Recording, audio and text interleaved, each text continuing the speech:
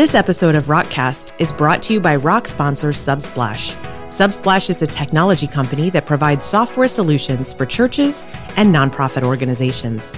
Connect with Subsplash today at rockrms.com/sponsors.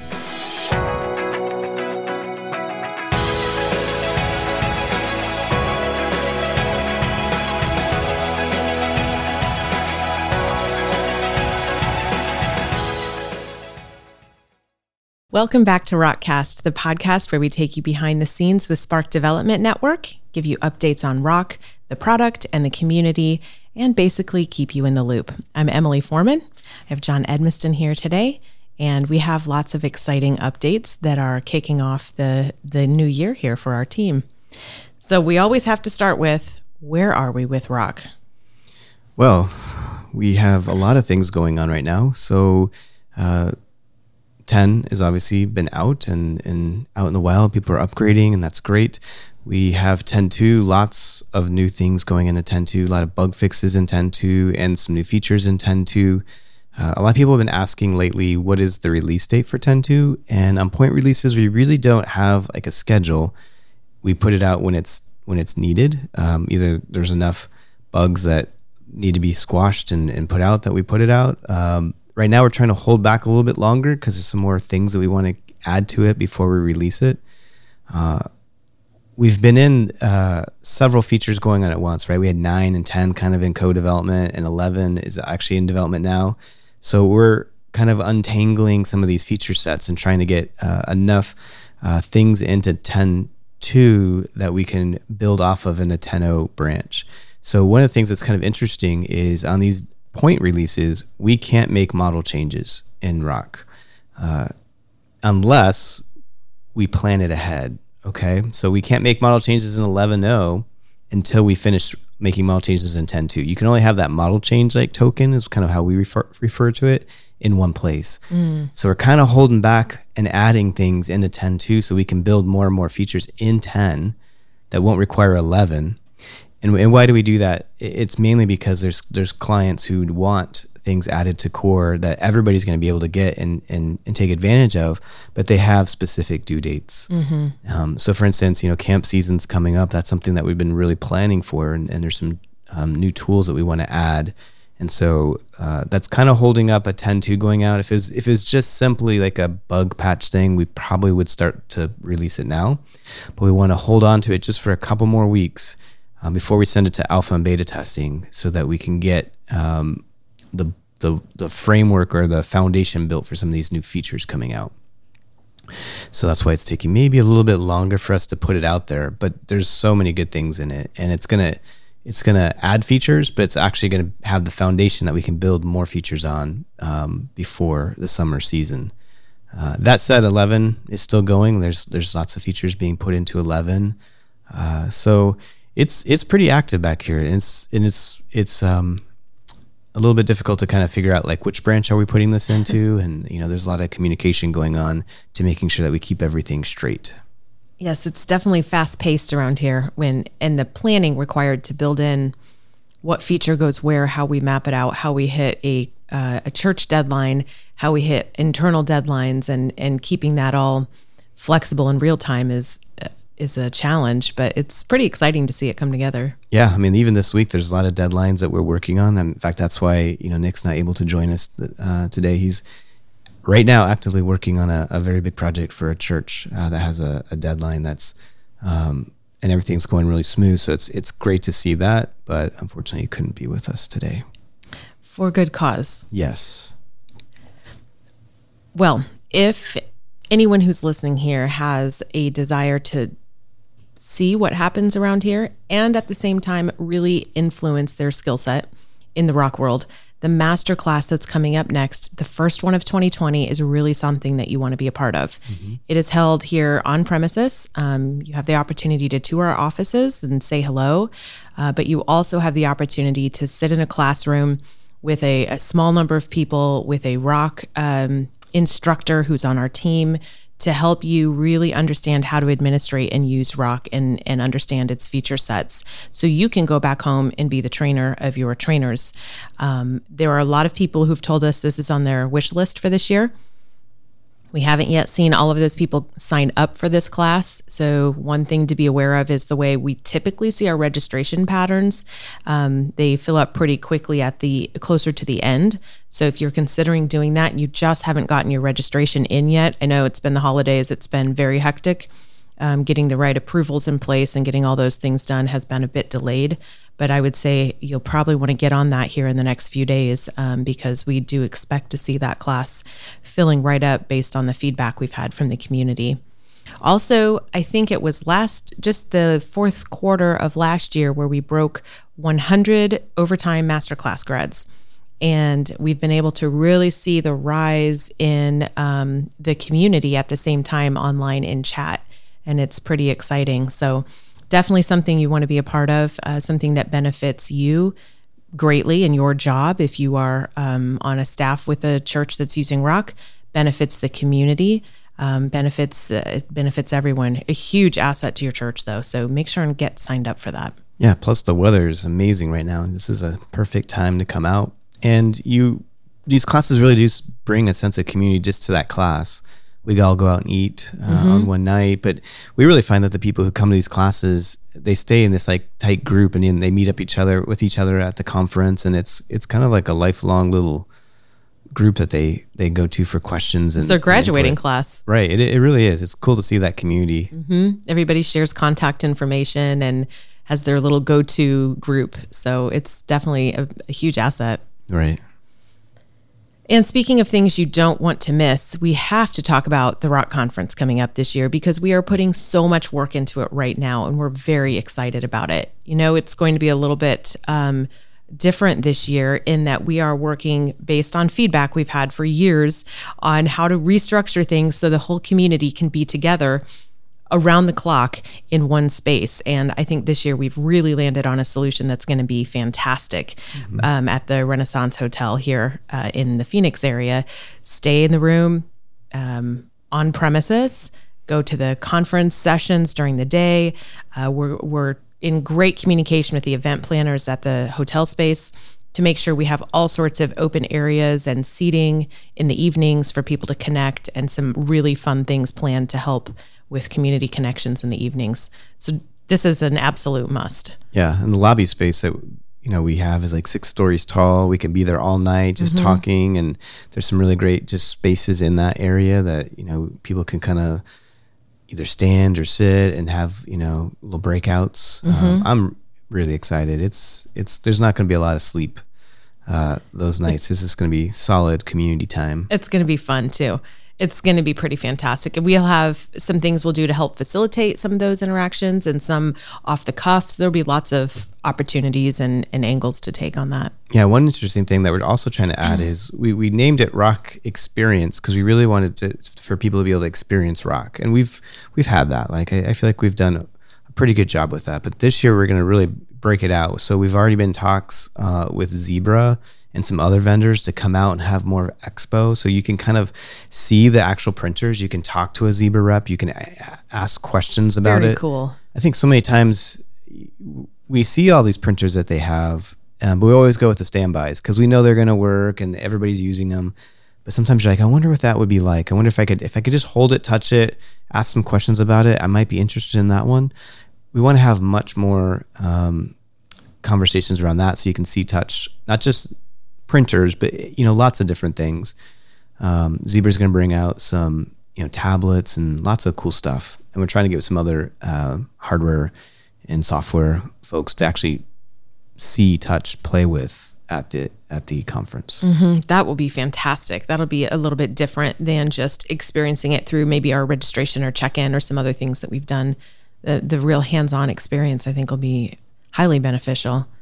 So that said, if you are a vendor listening to this and you have hardware that interacts and is compatible with Rock, reach out to us if you'd like some booth expo space at the conference, and we'd love to chat. We are definitely right now actively getting our sponsors put together for the event. We are actively working on our speaker lineup. Many of you may have been contacted by us. If you haven't been and you have a topic or two that you have in mind, something you've learned as a best practice, a project that went really well at your church in Rock over the past year, please do reach out to us and let us know. We're anticipating needing around 60 or so speakers this year, probably a few more. So definitely are interested in hearing what you have to say. If we've asked you and you haven't replied yet, it might be just because you're thinking about what that looks like. That's all stuff we can iron out as we go forward. We also need some people that can volunteer to help in tracks for people who are new, and helping with a few things like that too. So if you know you'll be there and you could help us out with some of that, that's fantastic. Whether or not you have your topic in mind, let us know. And we may have some opportunities where we need someone to help with something and we already know what it is too. Yeah, and I think one of the exciting things about this conference, talking about the expo, talking about the speakers, is I feel like this is like the first time where space is not a limitation. Yes. It's really, what do we want to do? And there's so much space that, I mean, the conference expo area where for the vendors and where we'll be eating is so big. I mean, you could play 2 hockey games in there. It's so huge. And it's just nice not being limited by that. It really is. We've always taken the feedback seriously that we've gotten from people after the conference in our surveys. But some of the things we've had to say, yeah, I know that would be really nice, but we do have a limitation on space or on, some other type of thing that we haven't been able to address in the past. And we've really kind of blown some of those limits out this year. Mm-hmm. Yeah. Pretty fantastic. So if your registration's not in place, please do set that up. If you're a sponsor, check out our sponsor page and look at the options there. Reach out if you have questions about anything. We expect to have a lot more information with speaker lists and that type of thing up on the website in February, early February. So keep checking back to see as our tracks and speakers begin to evolve and be made public. Yeah, super excited by it. And we're actively working on it major right now. Like lots of times we put in this. I feel like the conference just happened, but in a sense, like it's close to happening again. It is. Oh, and I almost forgot to mention, we are doing a fun event for the community the night before conference starts. So when you're booking your travel, make sure you're coming in Monday morning at the latest and you're staying through Thursday morning at the earliest. Otherwise, you're bound to miss something and feel regretful about it and not be able to make those last minute changes to accommodate. Yeah, we've always intentionally made it a 2-day conference. I mean, I think most people would probably make it 2.5 days, but we really felt that extra half day is always, when they do that, is always kind of the wasted time. And we're really trying to compact this in. So don't try to compact it further. Right. Because it's already compacted tight. A lot of people treat that extra half day as sort of optional anyway. And that's, not really fair to the speakers and not really what we were going for. So don't cut off extra time, I think is a good message. You've already booked all that time and squeezed it in. Yes. So get your conference registration in and book your hotel rooms. You have to do both of those. You don't want to be staying somewhere else. You want to be staying right on site, or you might be missing the whole point of what we're doing here, which is to keep everybody together. So make sure and get those registrations in. There are limited room registrations, so you'll want to do that sooner rather than later. We've worked really hard to get those room rates really low. We really have. It's a great deal for that hotel. Absolutely That's is a huge deal. Yep. So if you have any questions about anything and that's been holding up your registration, reach out, let us know. We'll help you get the answers that you need on those. Yeah. So it's 2020. It's kind of hard to believe. I'm still kind of having shock. Every time I write the year down, I have to pause for a minute, sometimes scribble it out. I know I'll get this soon. I'm working really hard on getting my brain up to speed with current dates. But the other thing that we've noticed beyond just the year changing, the calendar changing, is our dev team is growing. Yes. So we've, in the last week, added an additional developer to our dev team, and we're about to add another one next week. So this is the fruit of many, many months, literally many, many months of searching and interviewing and praying for. So, and it's finally coming through, and it's pretty exciting. In fact, the one that's coming tomorrow, we've been talking to that individual for, I feel like it's over 6 months, waiting for the right time and just waiting for the timing to be right. So really excited about the additional horsepower to the team. It that always in the beginning, that ramp up it takes time and energy, but we're excited to do that and to build out the team further. And then even long term, you have now more horsepower to have to pour fuel into like features and make sure your architecture and requirements are all typed up and ready for all of the additional work that they can do. But we're super excited by the individuals and what they're going to be able to contribute to the team. Definitely. It's exciting too, because I think this shows out the faithfulness of our community in buying the vision of what we're doing, in supporting it, and continuing to show up, and really buying into the model. All of this is possible because of the community. And so we're excited to be able to begin paying that back in with the composition of our team and the work that we're able to do. Yeah, and I really hope that those churches see us as an extension of their team. I mean, we really are. And so in a sense, they're getting to additional resources to their team, which is going to allow us to move a little faster and also be able to do more on both the professional services side and on the core side. Absolutely. What an exciting way to kick off a new year.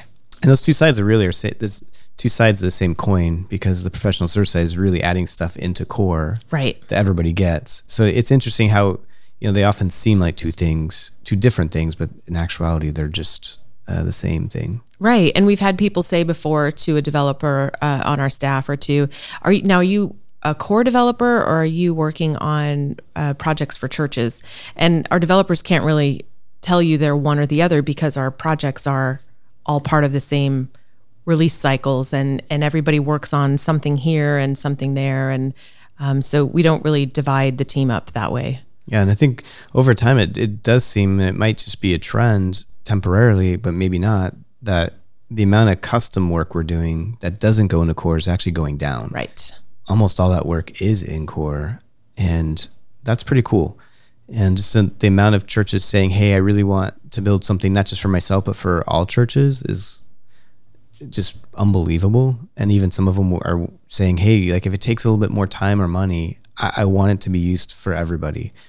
Just let me know. Let's talk about that. And that, again, blows you away. Absolutely. That is fantastic. And then we have these interesting conversations about development cycles and timing. And that's one of the reasons, as we were just talking about, that we build these functionalities into our dot releases so that we can continue to fill those needs for the churches we're working with. Yeah. A lot of times it kind of feels like, trying to have to arrange all the pots to catch everything, and you got to do it in a certain way because there's certain limitations. It's almost like a puzzle game that you have to do. Right. So, it's very much like a puzzle game. Yeah. With different rules that you can't do this unless you do that. And so it's kind of fun, although I'm looking forward to having fewer spinning plates or branches in our terms going. So within a few weeks, we'll have a few less branches to have to worry about. That'll be nice. Yeah. Now, all of this takes some serious, as you said, planning. The architecture is a major part of what we do around here. And we've begun talking about it a little more because it is such a major thing. And we reference it a lot. Like, we're not just going to build something for today. We're going to build something that interacts with everything the right way and is as future compatible as we can make it. So we've started to field some questions about what our architecture best practices are and the way we do that. John, can you share a little bit about what you're thinking about on that front? Yeah. So I think in one of the last podcasts, we were talking about how we're trying to flesh out some of our best practices. And a lot of it goes back to stuff you're working on with the team in terms of having a codex, which is kind of a fancy, weird term we use for like a document of all of your lessons learned for each of the different areas on our team. So every team member here at Spark is now working on a codex. And it could be that some of them are working on it together as a small team of like people who work on the same types of things. So it might be like a consulting codex, or it might be a technical architecture codex, or a developer codex. We've had that one for a while.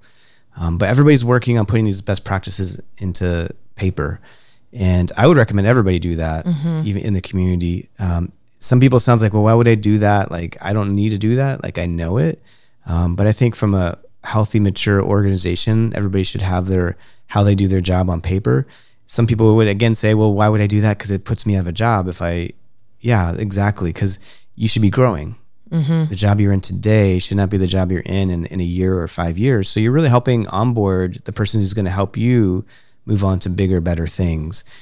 We always say here too, well, if we keep growing, it's unlikely you're going to be doing the same everything in your job. You won't be able to do that. It's going to be expanding. So you're going to help the person come on next to you. And when that person starts, you can't tell them everything you know because you don't know it. You've forgotten it. You just do it. It's part of your habit. There's so many things that I'm like, oh yeah, no, you need to do that. And that person's been here a year and I haven't told them that because I didn't write it down. So we're going through that. And I think we mentioned it on the last podcast, and a couple people have actually reached out and said, hey, I'm really interested in that. When is that going to be ready? And so we're really surprised and excited that people are excited. So we're going to put together some videos to kind of go over that. But I think in the meantime, we're actually going to, on the podcast, go over some of those concepts. I feel like if we wait for the videos, it's going to take too long. But probably in the next series of podcasts, we'll start sharing with you how we, for instance, how would we interview a client to get their requirements? That's a very interesting process. Like, you have to steer it right. Otherwise you can come out the other side with not enough information, or maybe you come out with a solution that's not optimal because you listened and did exactly what they wanted and they didn't really know what they wanted. So we have some tips and tricks to gather those requirements. And so we'll share those on the next podcast. But we are documenting that for ourselves, but then we want to make that content available for the community. We're not going to lock it up within the Spark walls. As it becomes ready to be shared, we want to put that out. And so I think we have one that originally we didn't think would be of interest, but maybe it would, is how we do estimating. So we're going to put out a video on 3-point estimating and how to do that. It's really a great tool that gives you tighter estimates, yet still lets you think through the risk of each of the items, which I think is what's great. It's not like random guessing and padding. So how do you think that 3-point estimating could be applied inside the church world? Well, I'm guessing that almost everybody listening to this podcast is asked to do work within their organization, or they might have a project within the organization. And of course, every senior leader wants to know how long it's going to take. Now, sometimes they may not, the level of that oversight might vary, but the professionalism that you can give back should always be consistent. I mean, even if they're not, breathing down your neck for the deadline, I'm sure they're curious of when it is. And if you can go back to them with a well-considered deadline and talk to them about probabilities of it hitting a certain mark, I think they're going to be impressed. It builds up confidence in you and your role, but it also helps you do your role. So we have a saying here, which seems kind of obvious, but it's so important, that we have a ready, aim, fire mentality. So we always want to prepare our work. We want to figure out how we're going to do something before we tell a client how much it's going to cost. And again, most of you are probably going, really, what's so special about that? But we live in a culture that's ready, fire, aim. We don't like to do that pre-work. We want to jump right in and just start working on it. And that is like literally the worst thing you can do in technology. You do not want to be figuring it out as you go.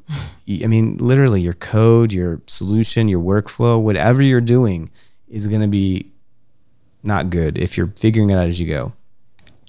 And I have to be honest, I think in the past we've struggled a little bit with that, and we've had a lot of rework because of that. Our standards are high, so we're never going to let that work go out, but it means that we had to rework stuff or refactor stuff. And you don't want to refactor something that hasn't even seen the light of day yet. Right. And that's telling you that you ready, fired, aimed. And there's just in our culture this huge desire just to get started. And we feel like we need to get prepared. I think there's a famous quote attributed to Lincoln that I'm probably going to butcher, but he basically said, hey, if I was given an hour to chop down a tree, I'd spend the first 50 minutes sharpening my axe. And that's what ready, aim, fire does. It just really is sharpening the axe before we use it, making sure we know exactly what we're going to do.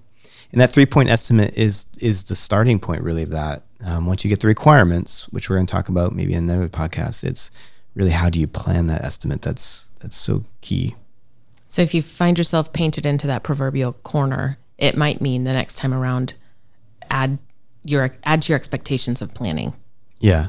And I think it makes it more defendable because I think when you watch the video, you're going to see that it's really helps you get a number of hours, but then it can give you a confidence level too. So, hey, here's my number of hours. I feel like it's going to take 20 hours, but it could be as high as 24 or as low as 16. And you're going to have like true facts and statistics to back that up. And so I think in showing that risk, like maybe the spread's even wider in your senior leadership would be like, well, why the huge spread? And you can break down your work. Well, here's the things I'm uncertain about. I know what I'm going to do, but I'm uncertain how long those things are going to take. And I think when they see that, they're going to have confidence in that. Okay, you're just not like being lazy or padding your estimate. That's the worst thing that we don't want to do either. We don't want to pad our estimates because of uncertainty. We want to approach that uncertainty in a structured way and make sure that the statistics back it up. And uncertainty is a fact. But when you're just kind of like licking your thumb and sticking it in the air and going, yeah, it's about, let's add some, add 6 hours for padding on that. Yeah, that's scary. Because that level of planning means either someone's going to overpay or you still didn't do your due diligence and think it through and you're going to come in lower. And now that's, you lose money on the project. If we lose money on the project, that's very bad because we're a nonprofit. Right. And, we didn't pad it. And also that means someone else has to pay for that. And we don't want that, We also don't want a scenario where one person takes requirements and gets an estimate in place that everyone agrees to for an amount of time. And then someone else has to do the work and realizes that it really wasn't, the solution wasn't well fleshed out. Right. And that padding can't necessarily make up for that. Sometimes something isn't possible a certain way. And the rest of the action items inside that project require that first part to be feasible, and maybe it wasn't. Right. And that's again human nature too. Like we're very free with other people's time and stress, and sometimes not as much with our own. So I always try to when I'm trying to estimate, like I'm imagining me doing it. Like how would I feel about this estimate? And then I play other games like, okay, well if I had $1,000 wager on that number, how much tension would I feel?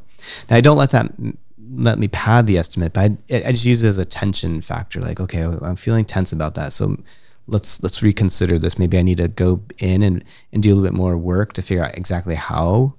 Maybe my tension is about, I'm uncertain about how I'm going to do it. If that's the case, stop. Like the risk factor of a 3-point estimate, if you don't know how, that's not why you're putting risk in there. Go figure out the how. It's more about like, okay, I know how I'm going to do it. I'm just not sure. Like maybe I'm setting up DNS, and last time I set it up, I had problems with my DNS service, and that took me a little bit longer. It's for planning for things like that, those types of uncertainty. Never for like, well, I need to do workflow. I'm not sure how I'm going to do it. I would plan out, okay, these are the major actions I would use. And because if you have to ever fall back to using like a SQL action in a workflow, it's going to take longer than a normal action. And you need to know that. That's a good point. So all of this is basically telling us, I think, that plan for a considerable amount of time in planning, and the whole project will go better. It's sharpening your axe. I'm not sure if you've ever chopped a tree with a dull axe. That's not fun. I haven't ever chopped a tree with any sort of axe. Really? I have not. I have to confess. Chainsaw? No. I do have a sister who is certified in chainsaw chopping, I don't know. I once built a addition onto my uncle's log cabin, and we went out to the forest and dragged the trees out. And so a lot of chainsawing involved. And I have to say, he was really good. Like every time we went out, before he was out, the night before, he's out there sharpening his chain and bringing extras. And like that guy was very well prepared. And it's amazing how much a chainsaw will cut with a sharp blade versus a not so sharp blade. I feel like I need a field trip at this point. Yeah. Jackson Hole. All right. We'll have to get on that later. All right. So we've been having some great conversations with the team also as we kick off the year. And John, you ran across something super interesting that you brought back to the team at our most recent staff meeting about our mindfulness loop. And it was a concept that I hadn't thought of ever before, but it really resonated. Can you share a little bit about that? Sure. It's probably a concept you hadn't heard of, but you do it. Like it's built into the way you think, which is what I think was fascinating to me when I read about it or watched a video about it. So it was New Year's Day, and I was, just watching some YouTube videos trying to figure out like, okay, what's going to be different this year for me. and it was more on planning and thinking patterns. And this one guy said, hey, as one of his ways of how successful people get things done is the concept he called the mindfulness loop. And he basically said successful people have a mindfulness loop running inside their head, and they're constantly have these dependencies in their life. So my dependencies might be something like, and I think there's two levels. There's a macro level of dependency. So mine might be, well, I'm the technical architect working on rock. So that's a pretty broad thing, right? And then there's micro dependencies. I need to work on this feature for V11, maybe digital signatures. That's a micro. It's very, very down in the weeds. But we have these dependencies, and basically what we need to do, successful people do, is they think through these dependencies all the time. So they're every week or every day they're, okay, as a technical architect, what do I need to be doing better? Like what needs my attention? What do I need to be pushing on? And so they're constantly in their head putting these dependencies through a mindfulness loop. And they're always, okay, what do I need to do next on this? What do I need to do next on that? And I find that I do that a lot. Like I'm driving pretty much all day. I'm just thinking about something else. Okay, what do I need to do next on this? How can I make this better? And I'm keeping notes, and I email myself like constantly. Like over the weekend, I might email myself 30 times, different ideas or articles or things to research. And so what he's saying though, is if you don't have that loop yet, and I mean yet, because you can get it, there's a way you can get that. And that's first to be intentional, is to map out your dependencies at the macro level and the micro level. And then you want to set up time on your calendar, block it, do it, and think through all those dependencies and say, how do I need to push this forward? What can I do next? What's waiting for me? You know, there's a lot of entropy. Systems without having energy poured into them, like, go into chaos. And that's basically what this is saying, is that you have these dependencies, whether you like them or not. They're assigned to you. You have them. People are expecting them. And they may not all be work-based. It might be even like, you know, raising your kids or your marriage. And if you don't pour energy into them, they're just going to just go into chaos. And I think that's kind of what this principle is about. And the successful people I know, I can see them doing that because they're coming proactively saying, okay, we need to worry about this or that. I mean, you do it all the time, even like small things like this podcast. You're preparing what we're going to talk about. You're preparing the special guests. No one's telling you to do that. It's in a mindfulness loop where you're thinking ahead and saying, okay, what do I need to do to prepare all this out? I think the light bulb moment for me was just hearing it articulated. Definitely. I've never heard that spoken before, but it is very interesting. And I think maybe if you do that today and you haven't thought about it, it might have originated from pain points in the past. Because building that awareness helps to keep you from getting hit upside the head with something unexpected in an area where you were supposed to be on top of it and you weren't. Sometimes that happens and you don't realize that some responsibility was handed off to you, or that it exists in sort of this weird netherworld and nobody cares there. But it will impact you in the future. So I'm pretty sure I can look back on things in my life and say, oh, that was really painful. I got hit once or twice by that one. And I thought, how do I prevent getting hit the next time? And over time, you kind of build up these mental processes and systems where you're like, got to check in on that again. Make sure that's not going to hit me or hit someone else that I care about. And over time, this framework kind of gets put together.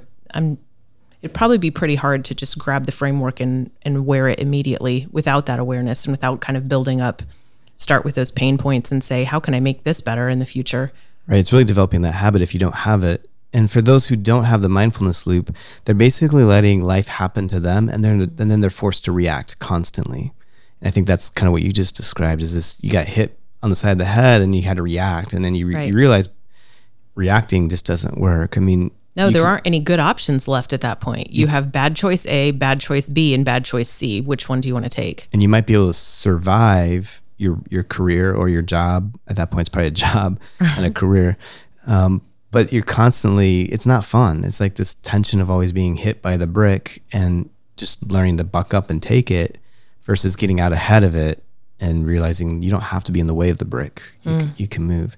And that's true for projects and tasks, but I think it's true for relationships too. Mm-hmm. A lot of times we look back on a relationship that feels like it's crumbling suddenly and think, where did this come from? How did this happen? And then if we look back, we realize, well, maybe we weren't giving it great care and feeding over time. Yeah. And I think the person who was doing the video was really, he mentioned that a lot of this, right, people who have it might have come from their childhood, that their parents instilled it, either most of it not intentionally, but sometimes, unintentionally. He references a moment when he looks back and his mom, one day he was a teenager, and halfway through the day, his mom yells up from down below, "Hey, did you take a shower yet today?" And he's like thinking, like, of all the things to say right now, like, why were you thinking? But she had a mindfulness loop. Have my kids bathe today? Like, that also comes to her mind in her pattern of mindfulness loop.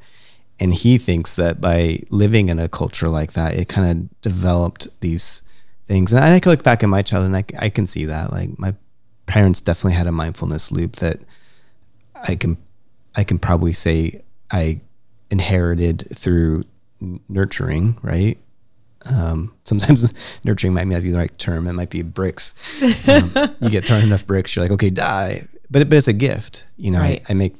I joke about that, but it really is a gift. It's learning to anticipate those things. Okay, so that gives me a lot of hope that at some point, my 9-year-old son will develop a mindfulness loop about his own dirty socks. Yeah. When I think my mom would probably, she would have been shocked to know that I probably got a mindfulness loop, in my younger years, because I was definitely like... It didn't exhibit quite yet. Yeah, and I think, sometimes you have a mindfulness loop. Some people have mindfulness loops, so they choose not to listen to them. That was probably me. Like, I knew I should do that, but I'm not going to do that, And then over time you mature, hopefully. It's flexing a little independence, maybe. Or laziness, one of the two. Yeah, sometimes they're interwoven. Right. I want to try that out for a while. I want to see what being lazy feels like right now. Oh, painful. I got hit upside the head. Yeah.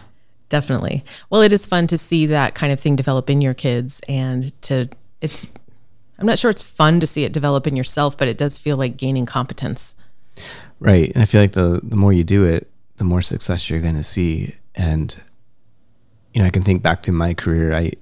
In my long career in IT, I knew people in previous jobs who, looking back, it's like, I don't know if they even had an idea that the future even existed, because they never, ever, ever prepared themselves for it. They always put themselves in situations you're like, what? You didn't plan for that? Like, I remember working at CCV, the senior pastor, Don Wilson, he would always say, and it was so true, he prepared for every single meeting he went into that day, sometimes a week ahead of time. And he already knew what he was going to say. He knew what the other response was going to be. And he would have his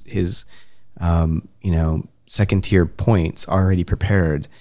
And in the beginning, I thought, well, that's a lot of preparation. You got a lot of meetings. Like, that's interesting. But now I really can see how that is helpful. He's already prepared himself for all those meetings. There's no surprises coming. And I look back and I'm like, that's really smart. I know I've developed some things. Just there are a lot of tools out there, basically, that will help with all of this.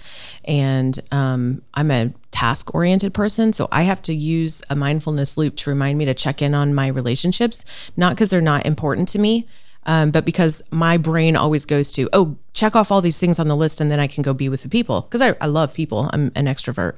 But that's not a very successful pattern. It's just the way I know that's my default.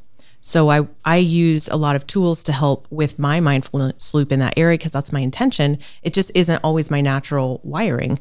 So I use all sorts of different tools for everything from like renew this prescription, so I don't have a gap in a prescription for somebody that I'm responsible for, or I use reminders 3 weeks out from the birthdays of my friends and family, so I know that those are coming and I have time to do something. So I've even built in, I used to have a reminder on someone's birthday, then I would get hit upside the head with that if I wanted to like send a gift to my niece or nephew. And so I built in like time frames on that. And that's, so I have those on a personal side too, as well as on a business side. And I've over time adjust them and think back, did that go right? Did that not go right? How could I make that better? And eventually you kind of have this framework that helps you do life the way you want. Yeah, that's a good point, that you can automate some of that too. And if you can, you should. You should. And oddly, I struggle with guilt about that sometimes. Like, that should be natural. I should be remembering that is coming and preparing for that and doing it. And guess what?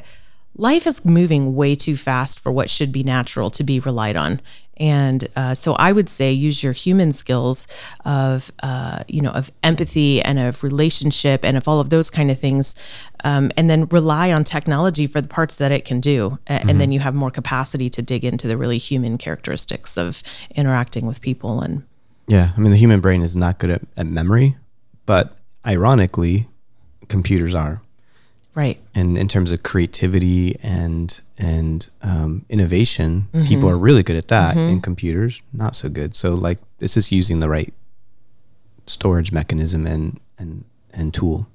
So anyway, I found that concept super helpful, and I will be more intentional about it going forward. So I appreciate you sharing that. Yeah, it makes me want to even do better at that too. But I think from a team perspective, it's helpful that we can all do that because it helps us backstop each other more. Right. Otherwise, the person with the mindfulness loop becomes the backstop.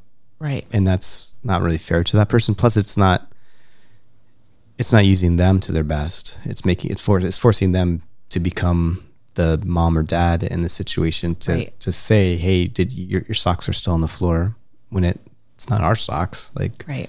And it makes sense if you have a 9-year-old, but not really in a working environment. Right. It's kind of embarrassing. Right. It also uncovers some things like assumptions. Maybe I'm assuming you've got it. You're assuming I've got it. Nobody's wrong. But the ball's about to drop and we wouldn't know it if we weren't, having a conversation and adjusting our mindfulness loop. Yeah. That's great. Well, thanks for sharing that. That was wonderful. You also had a couple of really cool quotes that you shared at the last staff meeting. I was hoping you could bring today too. Yeah. And some of this, we can probably, go and unpack in more detail when we talk about how to interview clients. But there's a great graphic designer who does a lot of great videos to help you become a better, not just a designer, he certainly does that, but more of a better leader, a better consultant, which is that even if you work in a church ministry, that's what you are. You're a consultant to your ministry staffs. And he said that as you're talking through a solution or a need, that understanding is more important than speed. And so sometimes I think there's a real rush to try to get those requirements, and you want to just kind of move on, but you don't quite fully understand it. And the message there is slow down. Like, make sure you understand exactly what they're saying, and maybe even talk about that in the beginning, that, hey, I really want to understand this, so it might take a little longer, which kind of goes into the next point, which is give voice to feelings or frustrations. They tend to diminish those frustrations and feelings and reduce the intensity. And so we call that internally calling the foul. And so basically saying, hey, speak words that describe the foul, and that therefore it removes the frustration to it. So, hey, here's my fear in the end. As we roll this out, there's gonna be some turbulence here, and we just need to make sure that you're aware of that. It's a difficult transition, and so we're gonna do our best. We're gonna try to get as much of it taken care of ahead of time, but there will be a few things that we need to clean up. If you say that, it takes away all the frustration, not all of it, but a lot of it when it actually happens.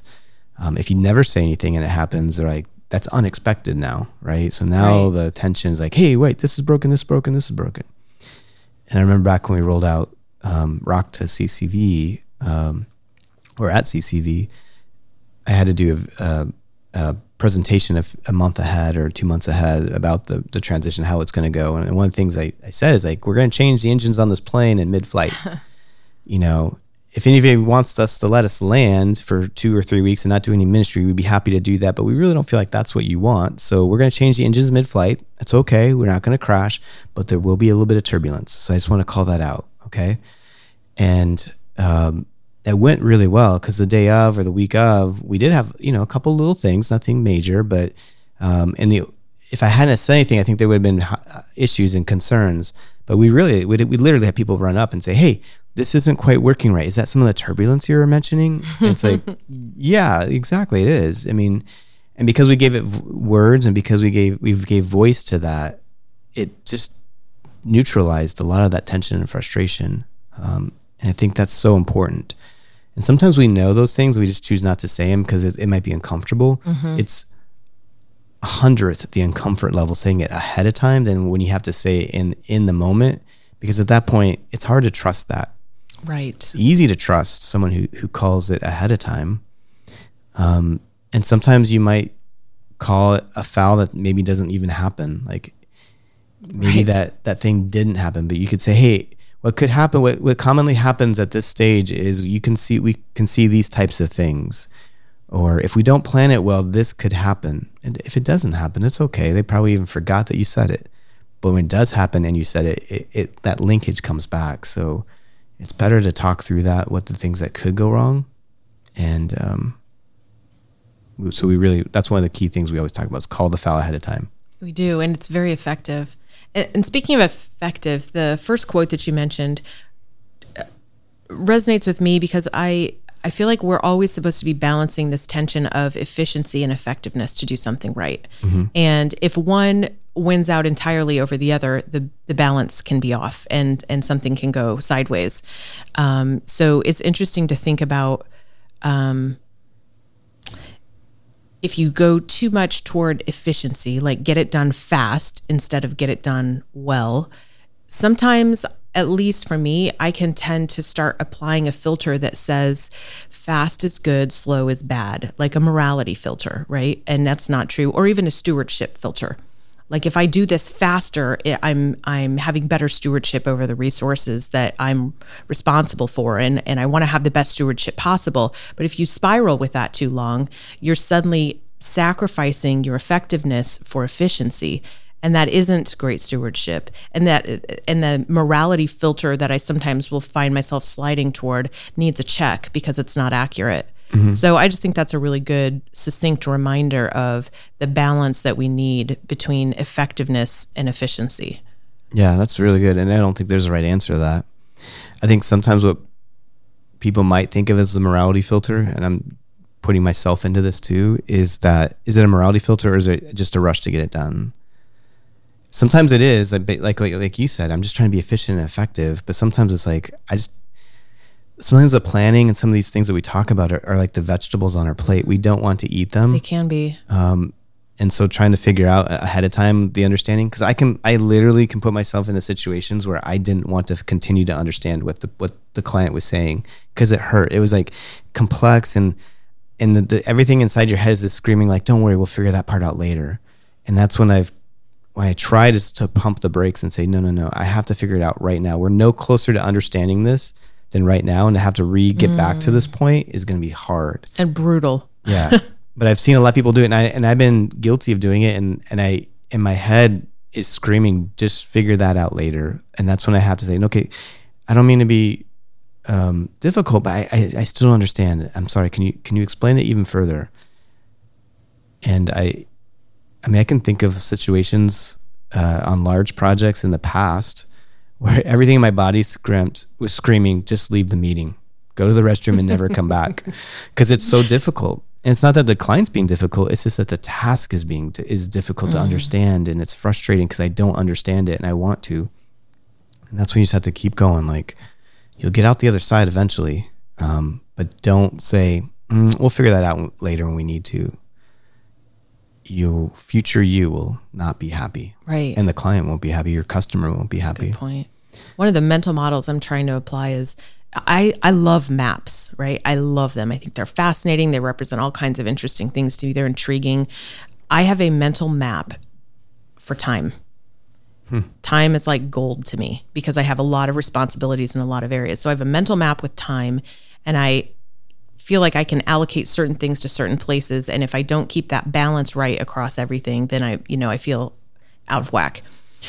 So I am trying to create an overlay on my time map that is like a strategy map, right? So strategically, yes, this could fit into this crack right here of time that I have to make myself most efficient, but strategically it deserves more than that. So could I make that happen and be super efficient with my time? Yes. Is that the best answer in this case?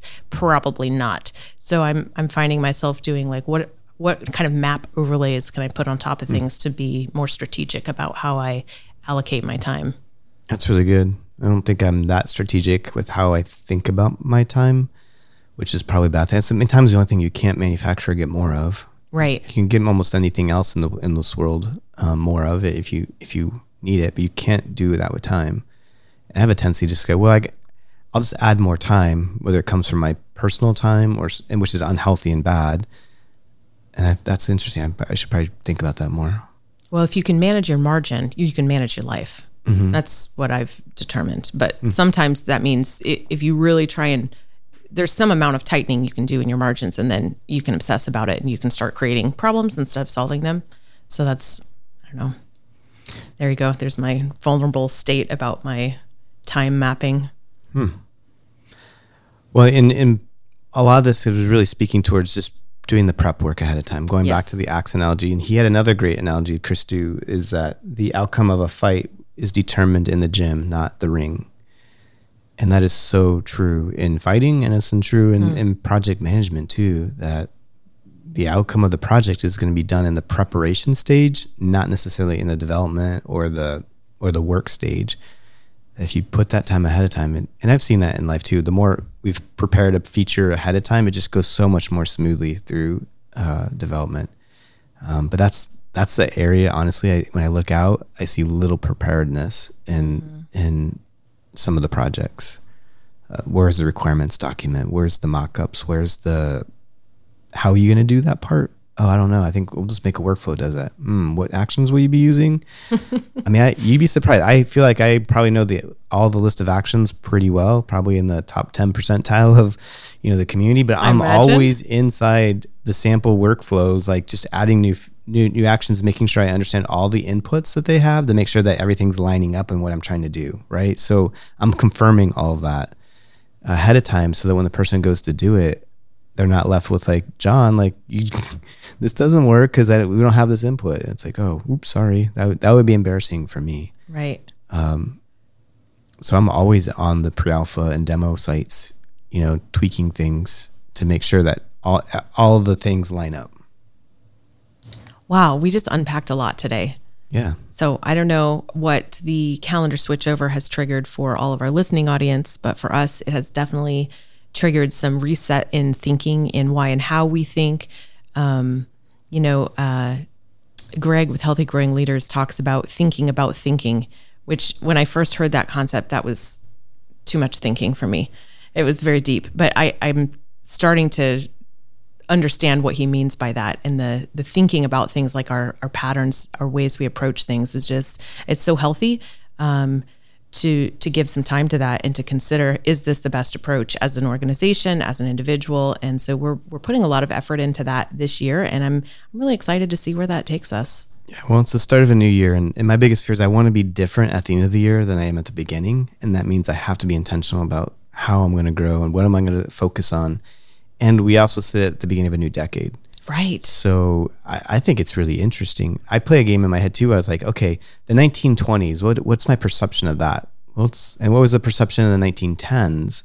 And it seems like those are so drastically different, but it doesn't seem like that when you project it to the 2000s and 10s and the 2020s. Like, but I have to remember that these are the like decades are big. And so how do I make sure that in the end of the 20s, the 2020s, how am I going to be different?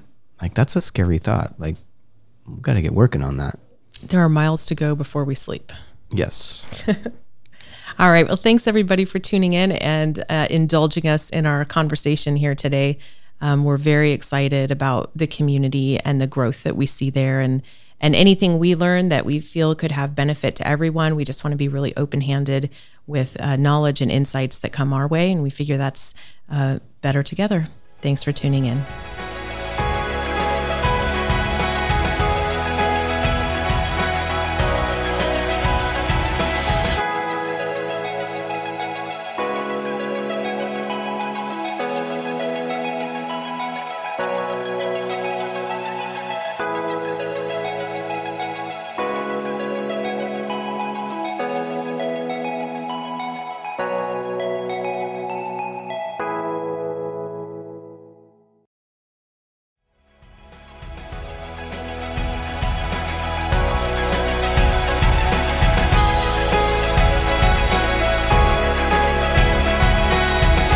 This episode of Rockcast is brought to you by Rock sponsor IT OneSource. Any IT products and services solutions can be acquired through IT OneSource. Connect with them today at rockrms.com/sponsors.